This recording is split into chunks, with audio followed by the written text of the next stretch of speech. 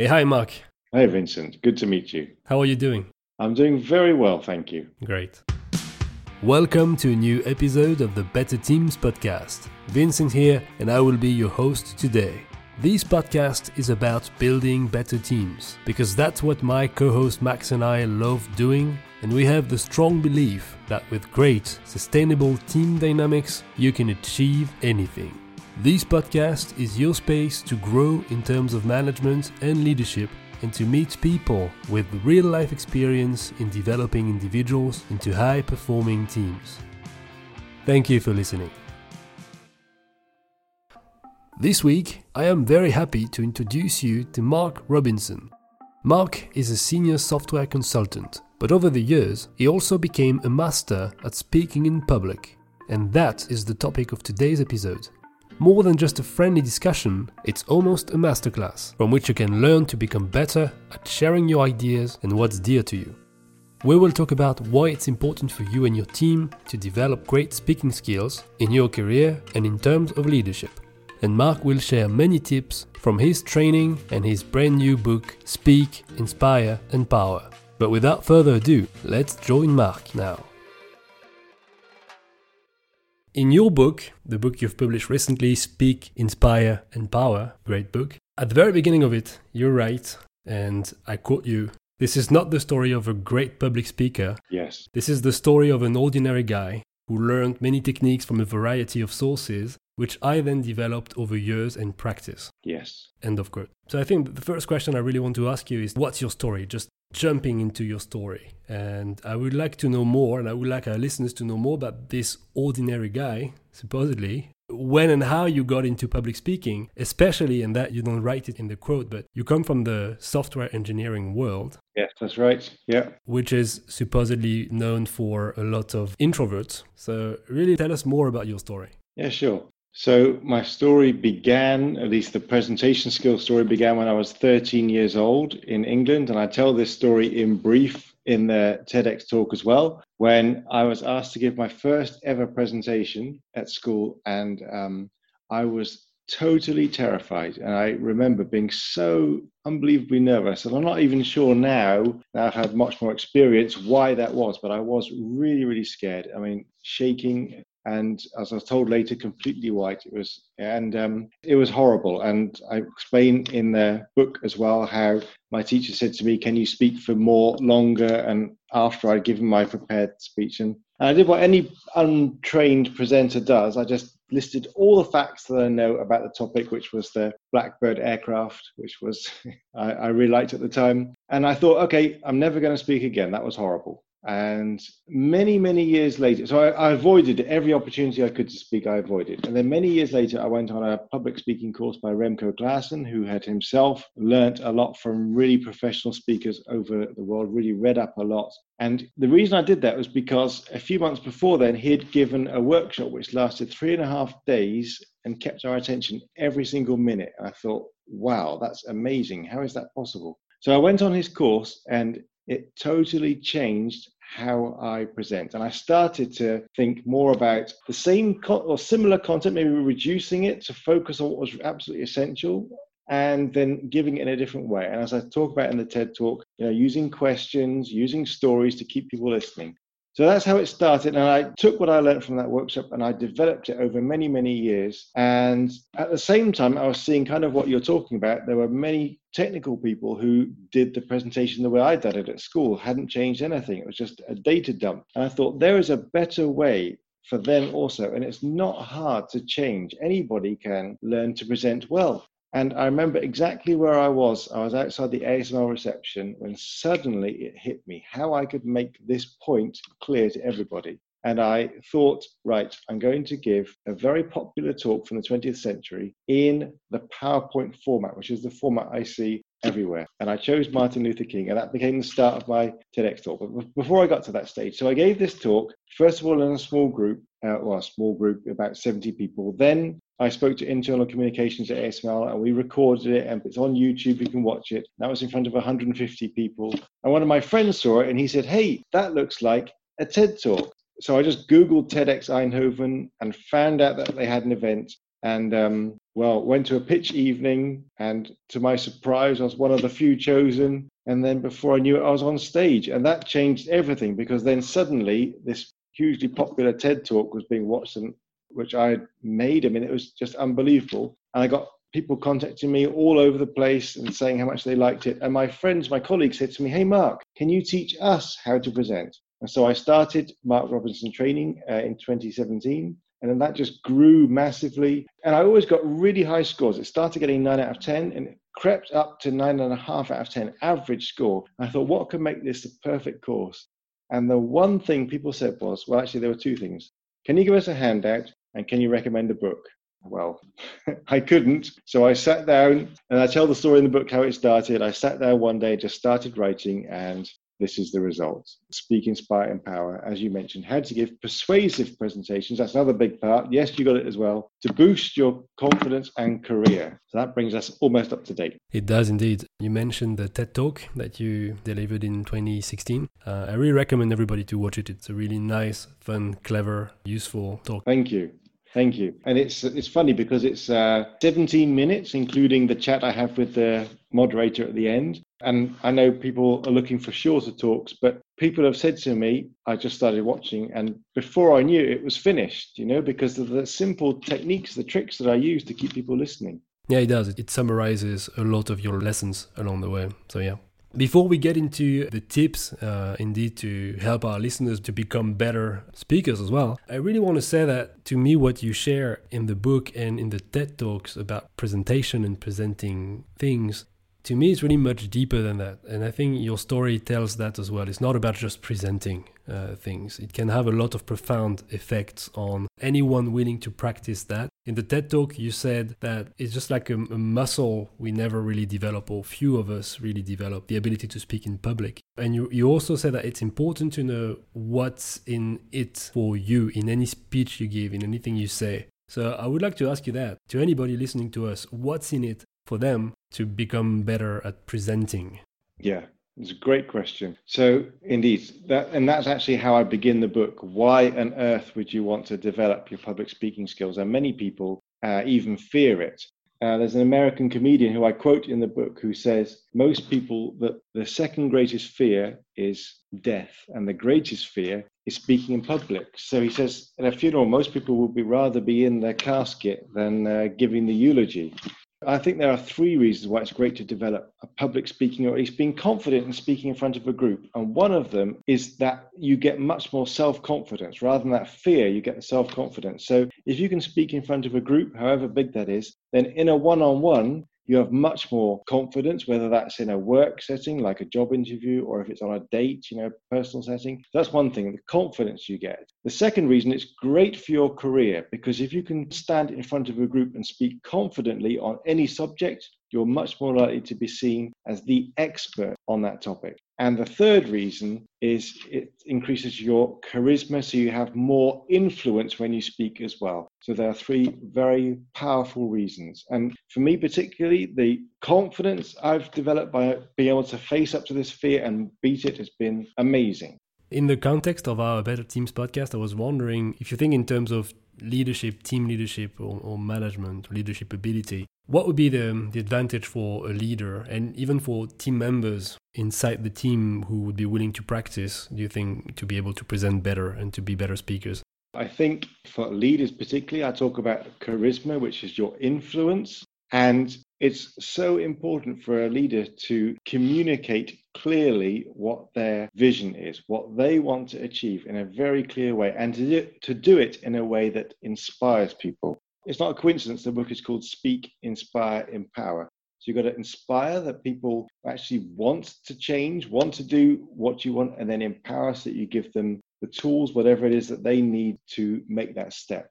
And as I mentioned in the book, you always got to think when you start speaking, what is the goal? Why are you actually doing it? And so for leaders and for anybody actually, it's always a call to action. There's something that people need to do. That's what the empowerment means, that you actually get them to do something. And so for leaders, I think every leadership program should include really high quality presentation skills training, which is what I offer. And because it's not only communicating well, it's also communicating persuasively. And that's also a big part of the book. For team members, well, I mean, everybody gets those benefits, right? The career, the confidence, the charisma. And I think for team members, the ability to communicate clearly and to build your confidence is something everybody should have. Because, you know, in a team, it's not like only the manager or only the leader has all the knowledge. No, I mean, there are architects, there are developers, there are senior people, there are people who are learning, and they all have something to contribute. You know, I mean, someone who's just joined the team. This is what happened to me many years ago. Someone said to me, can you tell us the good, the bad, and the ugly of our group? Which is great for someone new joining the team. But whoever that person is, they need to be able to communicate clearly. And so presentation skills also for team members are essential. Let's dive into some of the many tips you give to foster better presentations. I picked a few from the books, but there are many, many more. So really, to people interested, go read the book. The first one is the 3 E's. Can you tell us more about that? The 3 E's are what makes a great presentation, because we've seen so many boring presentations at work, right? I mean, it's almost standard. When I start my workshops, I say, what makes a great presentation? Because we want to get that clear right from the start. And I ask people for their feedback, and they say things like, it had really good content, or it was entertaining somehow, they had stories and so on, and they start to give some ideas. And then I categorize those in under the 3 E's. So the first E is education, right? You've got to tell something. There's got to be some kind of content that comes across. And the second E is about the entertainment factor. There's a reason why you actually want to listen to it. And that can be things like, as I mentioned earlier already, stories and questions. Those are simple techniques. Anybody can do that. But there might even be something more powerful. I mean, some people use humor, some people use physical props. You know, we've both held up the book already. That's a prop, something that is physically there. And the third E is empowerment. People actually leave with something like a call to action, something new they can do, which they couldn't do at the start of your presentation. And that's one major part of the goal, why you're actually standing there. So when you got all those 3 E's, then you have a very powerful talk. And the major reason why so many presentations in the business world, in the technical world are so boring is because they only have 1 E. Now, which E do they have? It's always the education, right? The education E is huge. People just want to data dump with lots of slides, 84 slides in 10 minutes, you know, and then someone says you've got 5 minutes, they click even faster and speak even faster. Terrible. And of course, the entertainment is just zero, and the empowerment, there is no empowerment. The only entertainment is when they trip over the laptop wire and it falls on the floor, and that gets people's attention. Apart from that, no entertainment, no empowerment, and that's why they're so boring. Because people leave thinking, well, what am I going to do? That hasn't changed me at all. I'm just going to forget that. So no empowerment. Whereas what you want is something which has all 3, and then you actually leave thinking, yes, I can do it. I'm inspired, I'm empowered, and I've learned something new. It's true that these 3 dimensions are really useful to build your speech. I mean, you can check if you have a bit of everything and if it's well balanced. Yeah, indeed. And the balance is so important, because that's really what's missing, you know. That's a very important point, because you want to have a big E for entertainment circle and a big E for empowerment circle, but you also need to shrink the education circle. And so you do that by focusing right at the start, what do I really need to say? And then you go through a process which my wife calls kill your darlings, where you have all these different things you want to say, and you say, no, I'm going to cut that, I'm going to cut that, and I'm going to focus on the goal. Indeed, I really like that, the kill your darlings advice. Yeah, it's a bit odd actually that my wife came up with that phrase. That's a little bit scary. You just mentioned the goal, so that's done. If you want to add anything about that, I really think it's important. It's also something that Max and I, we advise in any project management, just have a goal. The team needs a goal. But it's also true, and I was happy to read that in the book, it's also true for to anything, including building a speech. When you think about your goal, you want to start with your audience. This is such a profound mind shift, because I used to think, what do I know about this topic? I'm going to tell everybody what I know about this topic. So the center of my talk was my content. But what I should do, what I've learned to do, is think, no, the center of my topic is the audience needs. And I look at that in 3 ways. I think about their head, their heart, and their hands. So their head, what I want them to remember. And this is where many speakers get it wrong, because they think, okay, I'm going to do the 80 slides, each with 20 points on, and get them to remember all those things. It's way, way too much. Now focus. What are the 3 things that people must remember? Only 3. What are those things you're going to hammer on, and just focus on those? And then how do you want people to feel after a presentation? How do you feel normally, Vincent, after a business presentation? Fortunately enough, I don't have to suffer a lot of them, but I did went through presentations or meetings in education when I was a teacher, and usually you don't feel good at all. You feel in despair and you feel tired, very tired. Yeah, absolutely. So actually, you've touched on a couple of the things that I have in my abbreviation, which is we've got to stop bad presentations, BAD, because people are left either feeling bored, asleep, or dead. And we have to stop that. You want people to feel inspired to make a change or angry because things are not going the way they should do. That can also be a feeling. 3 things you want people to remember: the head, feeling, heart, hopefully inspired, and then finally hands. What are people going to do as a result of your presentation? And that's the call to action. That's a very interesting input, the shift you talk about. It's actually a very entrepreneurial shift, thinking about your target, your end user, who is in front of you, what they need.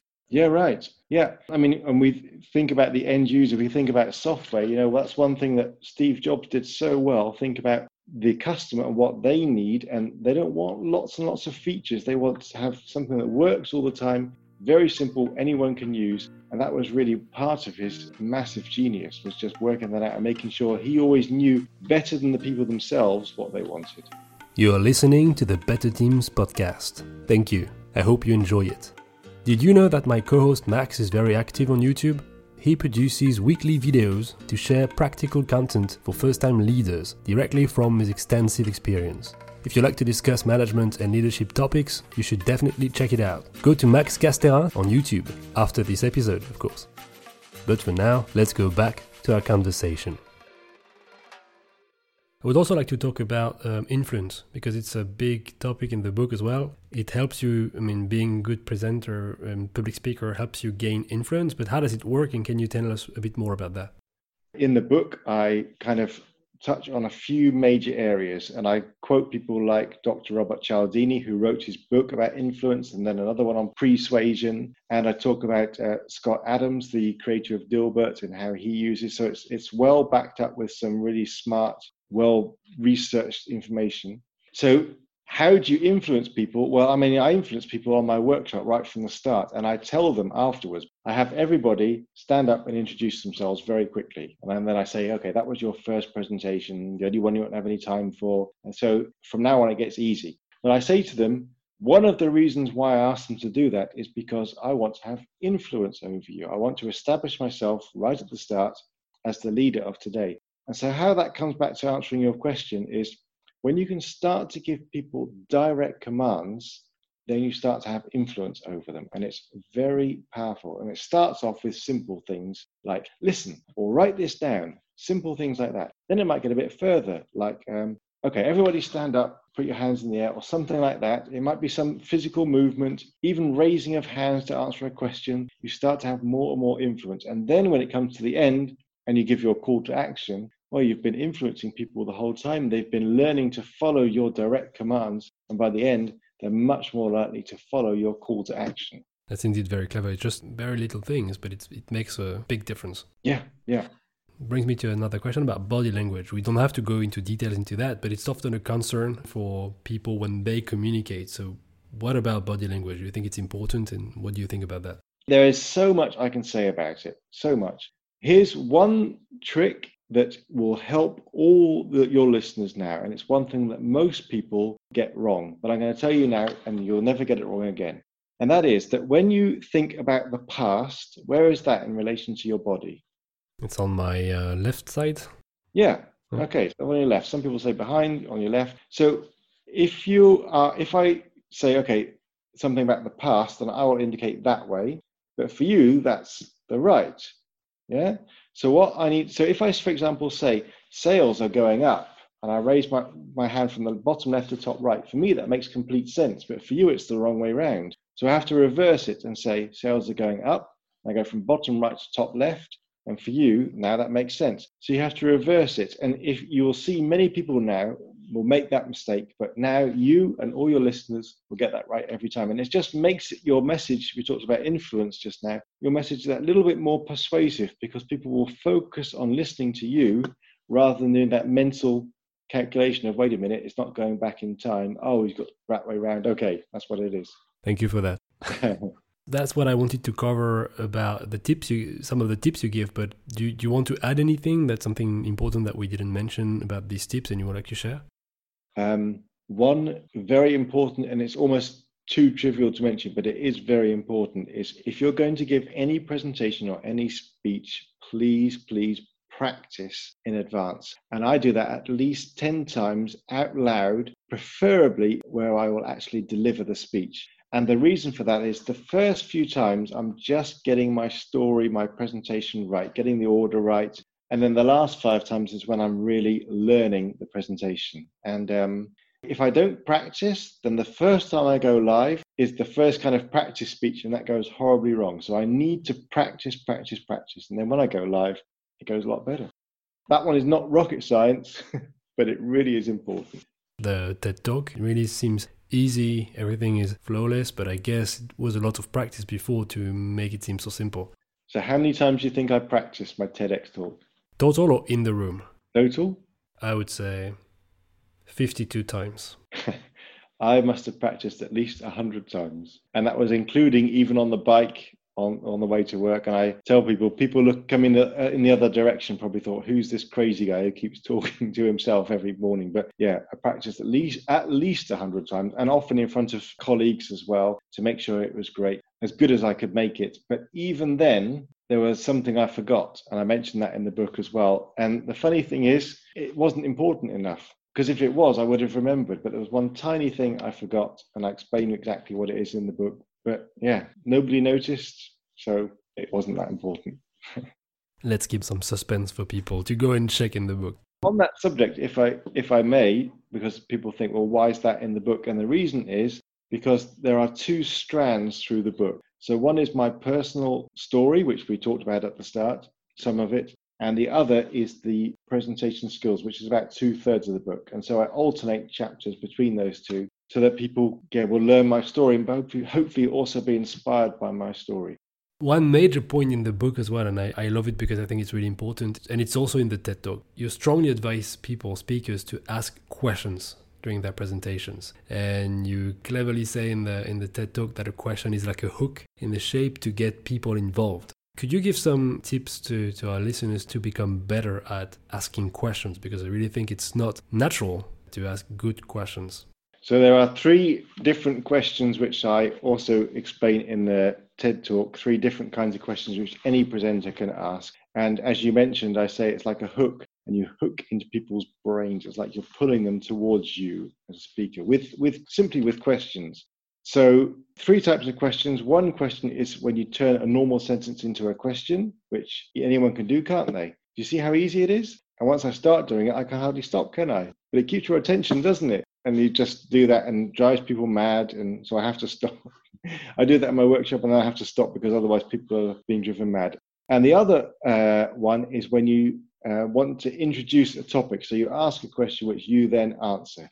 So this is great if you happen to be using PowerPoint, which I don't necessarily recommend, but then you can use it to introduce the next slide. So you can say, okay, so how are sales for the next year? Click, and then you show them. So you can introduce topics, ask a question, answer it yourself. And the third way is when you want a response from your audience. So you can say, okay, how many of you agree with this? By show of hands, you get people to raise their hands. So there is that interactive element as well. And that guarantees to get people listening, because if they've switched off for a moment and they look around and suddenly see everyone else with their hand in the air, then they probably think, well, I should probably raise my hand as well. I should probably listen now. I had that a lot in different classrooms. Yeah. I can tell you. In your education, yeah. Yeah. When I was thinking about that question, about questions, I got curious and I wanted to ask you if you personally, you had questions that shaped you, both personally or professionally, big questions you had throughout your life, and you said, oh, these questions made a difference. And I just wanted to know what they looked like. I don't have questions particularly, but what I will say is, one thing that I've learned is, this is related point, is you should never say somebody else's no for them, right? So you might think, oh, I would really like to have a chat with that person. Oh, but they wouldn't want to, they wouldn't have the time, and so on. No, never say someone else's no for them. So it's not about questions that people have asked me, but rather encouraging people listening to ask questions, ask for help, Just ask. You don't get to give someone else's no for them. Ask them and let them say, and you may get a yes, and then you come out ahead. So my answer to your question is actually ask questions yourself. That's a good principle, I believe. One last main part I wanted to cover with you from the book and from the philosophy with which you developed your trainings as well is the positive feedback. The way that you really only give positive feedback, and you ask participants to do the same. I would like you to develop that principle because I know for a fact, and I include myself in that as a former teacher, even today, people can tend to believe that you need at least some level of criticisms and negative feedback, if I may say, to learn and improve. And you say, no, only positive feedback. So how does it work? So I don't know if this works in every case, but in a presentation skill workshop, when you've got a group of people, it works amazingly powerfully. Why it's so powerful is because what's the main thing holding people back from speaking in front of a group? And it's their fear, right? People get afraid. But if you can feel confident, you're already 9/10 of the way to giving a great talk. If you're confident, that makes a big difference. And I've seen people, even in small groups with like 4 or 5 or 6 people, they can be very frightened even of speaking in front of the group. Whereas when they're sitting down chatting to them, it's no problem at all. So confidence is a big factor. I ask people to give their feedback, as you say, but positive. And part of the reason is if you have people taking notes and they can also give negative feedback, then how would you feel as a presenter if you see people writing the whole time during your talk? You feel a bit, what are they writing now? Have I done something wrong?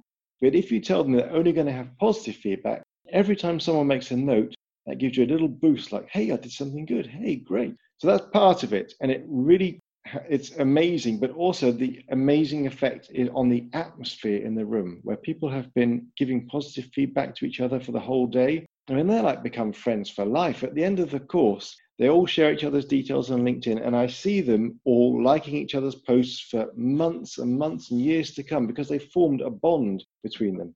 But also, I mean, there's at least a couple of other things to say. One is that when you're only giving positive feedback, let's say someone comes up and they have lots of slides full of text. And you think, lots of slides of text is boring. But I don't say that. I tell them some other positive feedback. Then someone else comes up and has lots of slides with images or no PowerPoint at all. And then I or someone else, might even be the presenter with lots of text, says, hey, that was really good. And by giving that positive feedback, the others learn, oh, that's good. What that other person did wasn't so good. So they are teaching themselves as well what's really powerful. And also, one final thing is when people, how do you learn best? How do you feel when people criticize you? You can feel like, whoa, and you can feel a bit defensive, right? And hey, that wasn't that bad.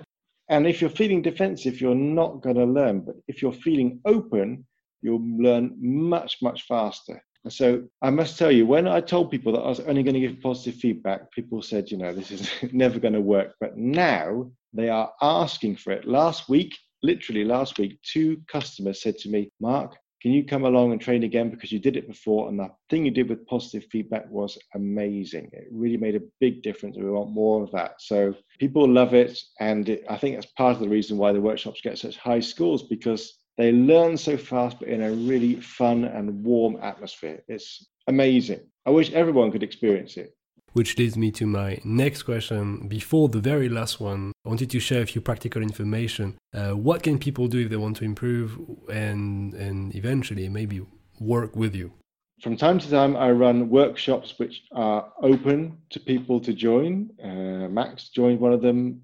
I run them and people can join. They go to markrobinson.training.com and can sign up for my next course. Or I also do a lot of in-company training. So I go there for a day. Actually, it can be anything from half an hour to 2 days, but typically one day. And in one day, people will leave with some really, really powerful presentation skills techniques. And they learn the things we've been talking about the balance of the 3 E's, about having a clear goal, and even persuasion things much more than we've talked about. And the final way, of course, there's 2 more ways at least. One is, of course, read the book, which has got a lot of the content, and I've got practical exercises throughout the book. So someone actually said it's like a workshop in a book. So you can, just by reading the book, you can get a huge long way to learning these skills. And finally, coaching, because what I love to do almost more than anything else is help people who have an important speech or important presentation to help them make it fantastic. So contact me, markrobinson.training.com, and we'll arrange a coaching session. Thank you. My last questions to guests is always the same. I give you the final say. Who would you like to send a message to, and what would you tell these people? My message is to every single person listening to this podcast. And what I'm going to say is based on my own life's experience as someone who absolutely hated speaking in front of a group and did it really badly. And my message is you can learn to speak confidently in front of a group. And if you do, you'll be benefited in ways you cannot imagine right now. So make sure, whether it's through me or through somebody else, but make sure you learn this skill to speak confidently, clearly, and persuasively in front of a huge audience, and your reach, your influence will magnify amazingly, hugely, and also your confidence will be huge as well. And just watch your career, watch it go from bottom right to top left. Imagine reading Speak, Inspire, Empower by Mark Robinson and becoming great at speaking in public. There was a subtle joke in that, in what you just said, which people who watch my TED Talk may get, and if you don't, it's explained in the book. It's all in the very first part, but I'll say no more. No, there's a little bit about the Beatles, but let's keep it that way. There we are. That's it. That's a good hint. When you read that in the book, you'll get it. Indeed. Mark, thank you. Thank you, Vincent. Been a pleasure. Yeah, for me too. Thank you for listening. If you liked this episode, consider giving it 5 stars on Apple Podcast and a good review. It helps us a lot. Before you leave, I have one question for you. Who should be our next guest? Manager, HR professional, sport coach, CEO, managing director? Who inspires you as a team leader? Get in touch and let us know. Thanks again, and see you in the next episode.